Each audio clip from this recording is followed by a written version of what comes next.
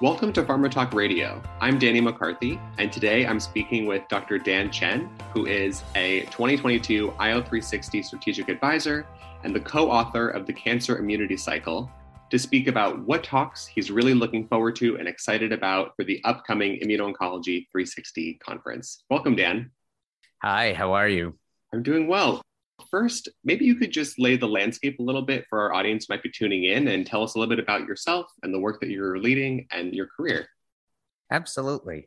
So my name is Dan Chen. I am a medical oncologist and immunologist, and I've had the pleasure of being part of the emergence, I think, of the cancer immunotherapy field over the last decade or so. And it's funny to say decade, but really it was about 10 years ago when this field broke open.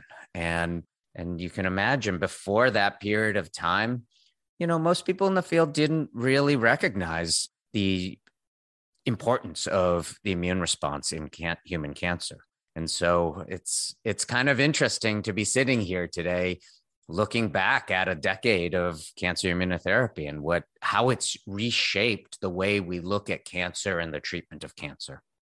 What was some of that early work that broke open the potential for immunotherapy for you a decade ago? Yeah, obviously, even before a decade, there was a lot of work. We know therapies like IL-2 and interferon were things that we used in the clinic.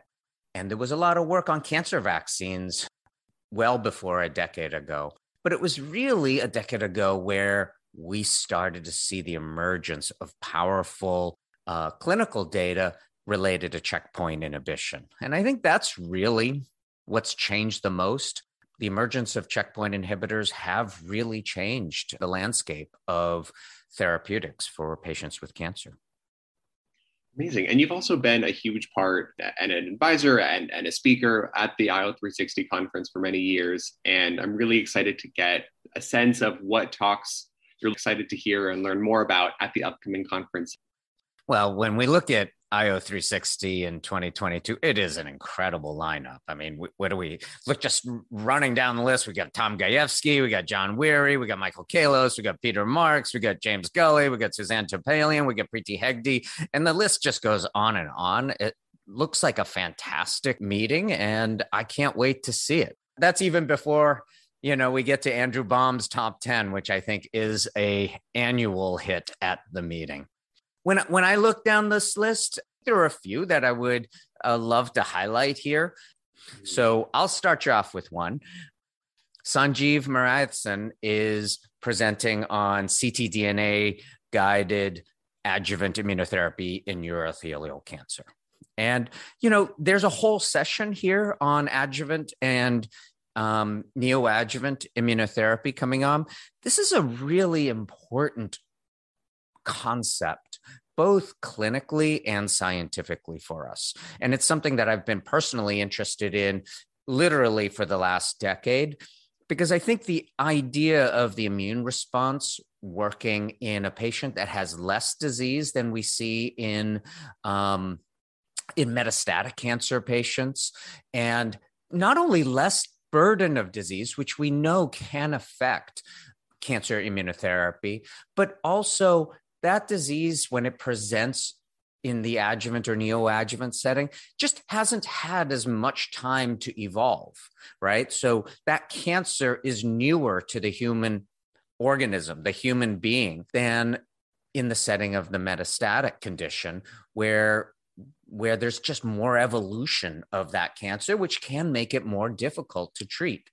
And so I think it's really important for us as a field to understand the adjuvant and neoadjuvant setting. And honestly, these two concepts, adjuvant versus neoadjuvant, I think there are some great arguments on both sides as to whether one or both might actually be the preferred way to take this forward. And Sanjeev is going to be talking about ctDNA, which is likely to be the first way that we actually have a glimpse into how these therapies are working, and particularly whether adjuvant or neoadjuvant may be a better approach. Definitely. And I think that there's a lot of interesting conversations that'll be happening at the conference about neoadjuvant, adjuvant. One, obviously, that comes to mind is Suzanne Topalian, who'll be speaking about neoadjuvants. Yeah, and you know, when you think about that, right? I think on one end, there is the concept that neoadjuvant allows enough of a burden of disease so that the immune response can really sink its teeth in, right? Like those T cells get to kill a tumor mass, you get release of antigens, hopefully you get stimulation within the local draining lymph nodes. And I think that's really the concept of neoadjuvant application of immunotherapy. But don't forget, like that's a nice concept, but we just don't know yet that that is either better or similar or should be combined with the adjuvant setting where you can apply immunotherapy to minimal residual disease, where there's just less cancer cells that you need to kill and no mass to apply, you know, negative effects from the tumor microenvironment for that immune response. What's next on your list of the talks that you're really looking forward to? Yeah, so one of the ones I circled is from Maggie Janat Amsbury on clinical data for PSMA BiTEs. And for those that aren't familiar with the specific field, BiTEs are one type of molecule that belongs to the larger T-cell engager class. And these T-cell engagers are actually really important approaches for us to understand. They essentially are antibody or antibody-like structures that have a component that binds to a tumor antigen on one end, and on the other end binds to CD3 or T cell receptor on a T cell, and essentially artificially causes that T cell to react and hopefully kill the cancer cell. Essentially, this allows T cells that might not normally recognize the cancer cell to kill that cancer cell. And that's a really important concept. It's part of this whole synthetic immune approach to cancer immunotherapy. And I think it's nice because it bypasses many of the resistance or escape mechanisms that might be present for checkpoint inhibition as an area of therapy.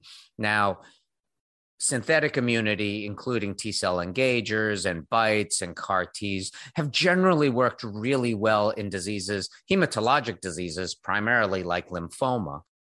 And the data has not been as strong in solid tumors.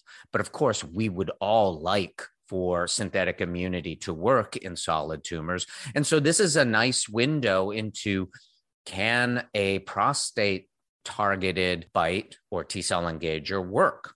And their early data has been encouraging. So I think we really need to see what's going on here. Now, one note is prostate cancer is an immune desert. This is a disease that the endogenous immune response doesn't seem to be quite as strong as when compared to with other diseases like melanoma or kidney cancer or lung cancer. And so we need to really understand, can these T-cell engagers work in solid tumors? Can it work in an immune desert in prostate cancer? Or is it going to work primarily in a subset of prostate cancer that doesn't have the characteristics of an immune desert? And we know there is a subset like that. So I think this clinical data is really important for us to understand this area. Definitely, and probably will elucidate a lot of information about other kind of similarly immune desert-like cancers.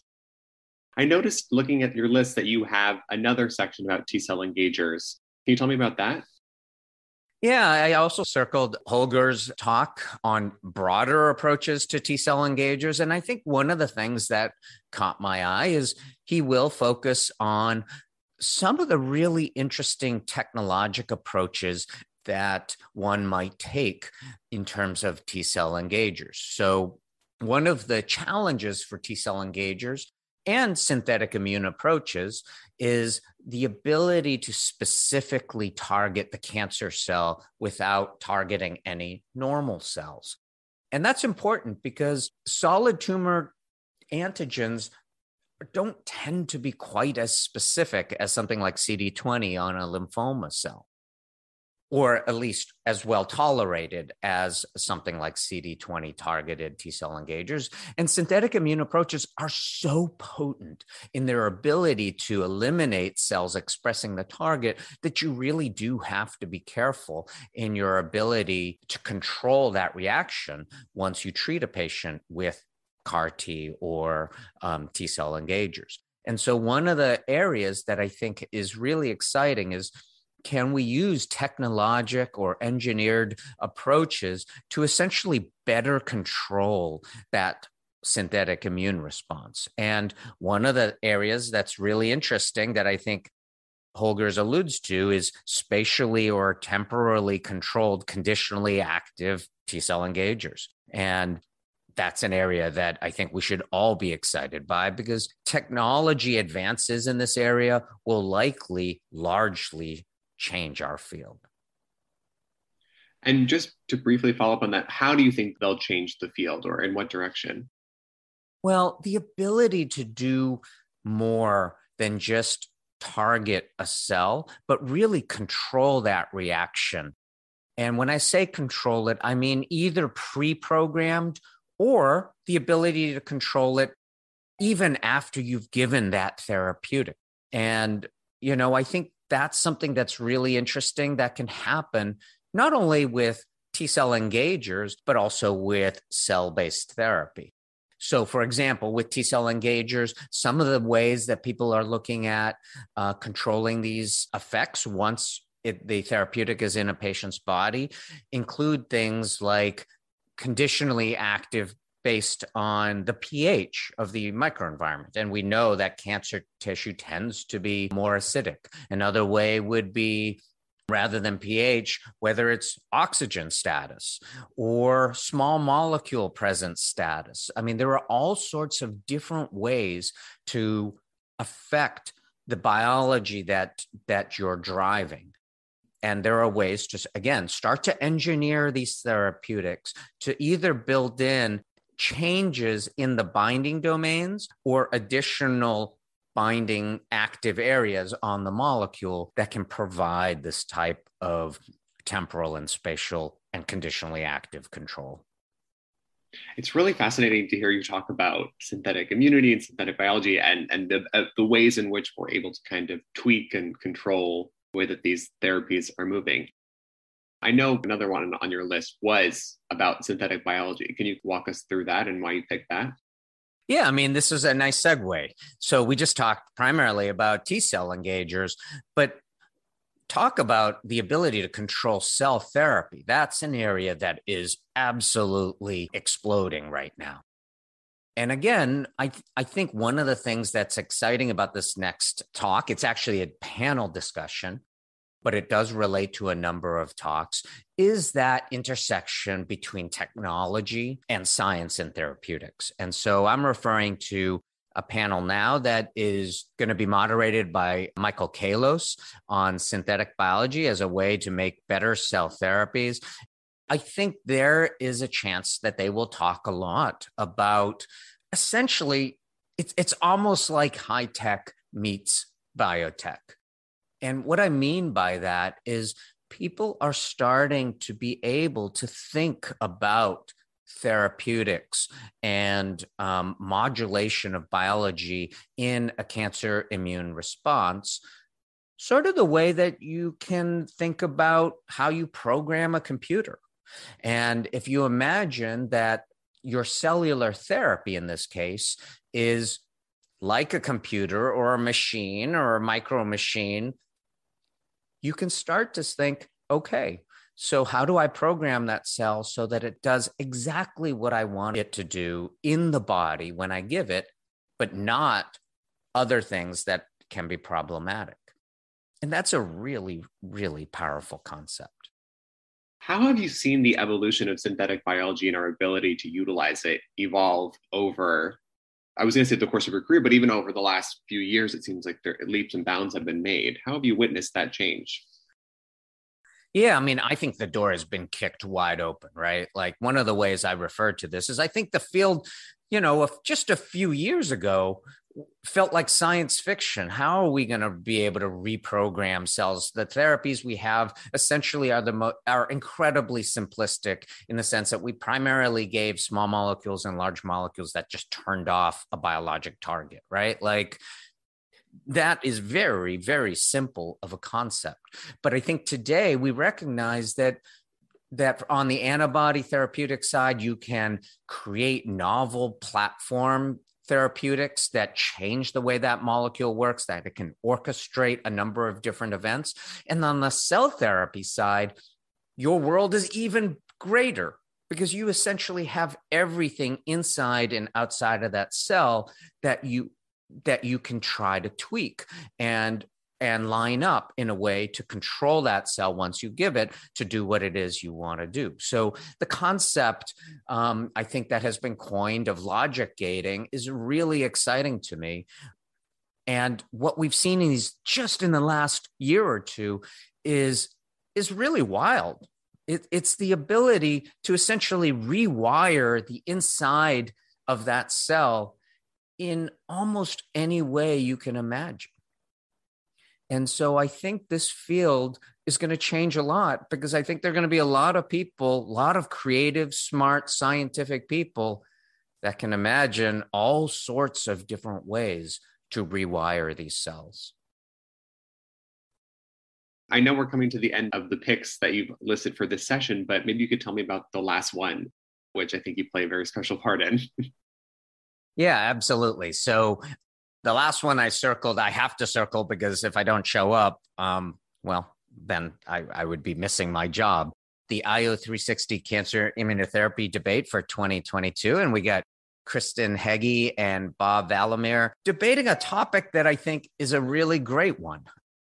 And that is, so what is better, NK CARs or T-cell based CARs? It's a provocative question. Obviously, both have interesting pros and cons that one can think of.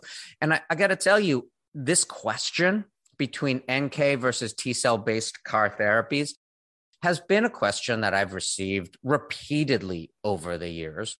And honestly, every time I get that question, I feel like I have the most shallow response to the question, which is I don't really know yet, right? Like I have my own hypotheses in this area, but I don't know.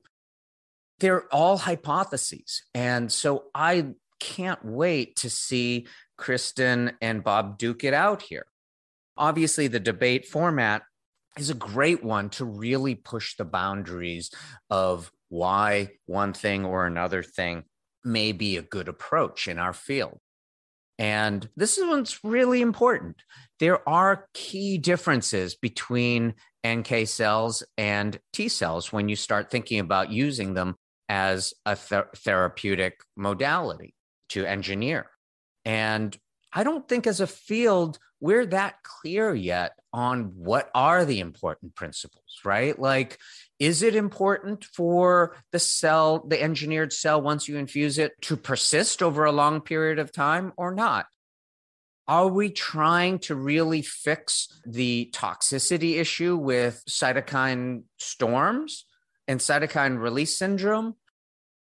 Or is that something that to be managed, but that is part of what it is where we need to create to get the best efficacy? Are there fundamental differences in the function and functional state of engineered T cells versus NK cells? And is there a difference for T cells and NK cells in terms of their ability to generate a memory response or an endogenous immune response? I mean, these are critically important questions for our field, and I'm not sure we have all the right answers. I do think we should be seriously debating them. It's one of the reasons I love the format of these IO360 debates. Are we a little bit further in our understanding of one versus the other? And do you think that plays a role in how each debater will be approaching their topic? Yeah, so obviously we have a lot more data on T-cell based CAR therapies, and we have multiple approved therapies in that space. But NK cell therapies, the field has come along. There's a lot of clinical data now.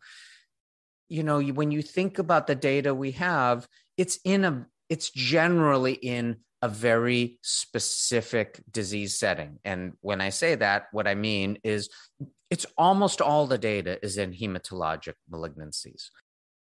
And I'm not yet convinced that we fully understand the data that we're seeing. I'm not sure we've drilled down enough on why it is we're seeing what we're seeing. And that makes it really hard to then try to really take what we're seeing clinically and scientifically and ask ourselves, how are we going to design this approach for solid tumors, right? And I think the situation in solid tumors is very different.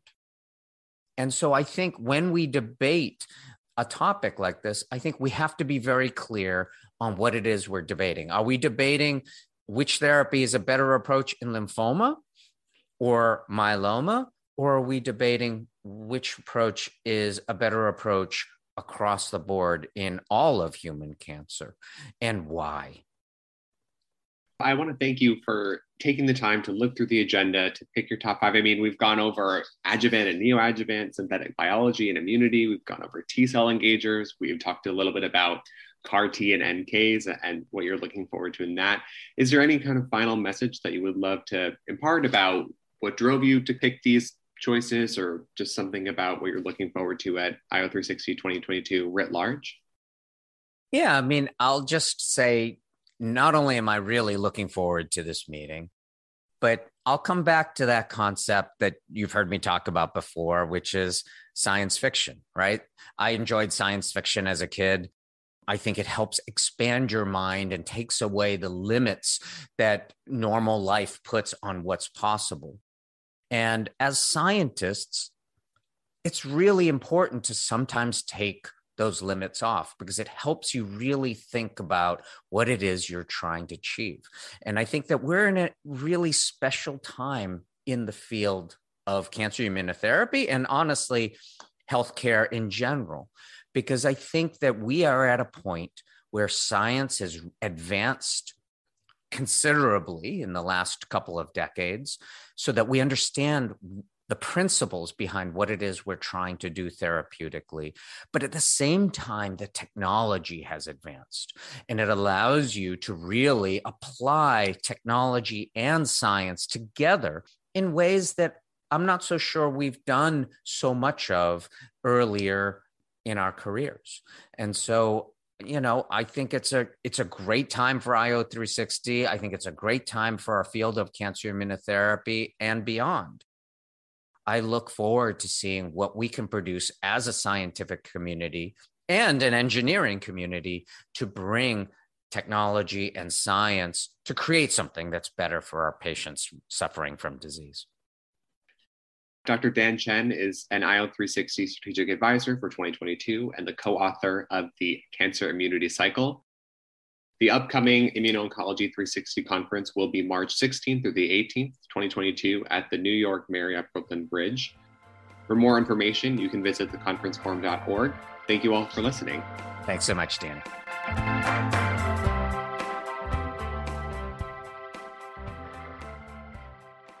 Hello, it is Ryan, and I was on a flight the other day playing one of my favorite social spin slot games on ChumbaCasino.com. I looked over at the person sitting next to me, and you know what they were doing?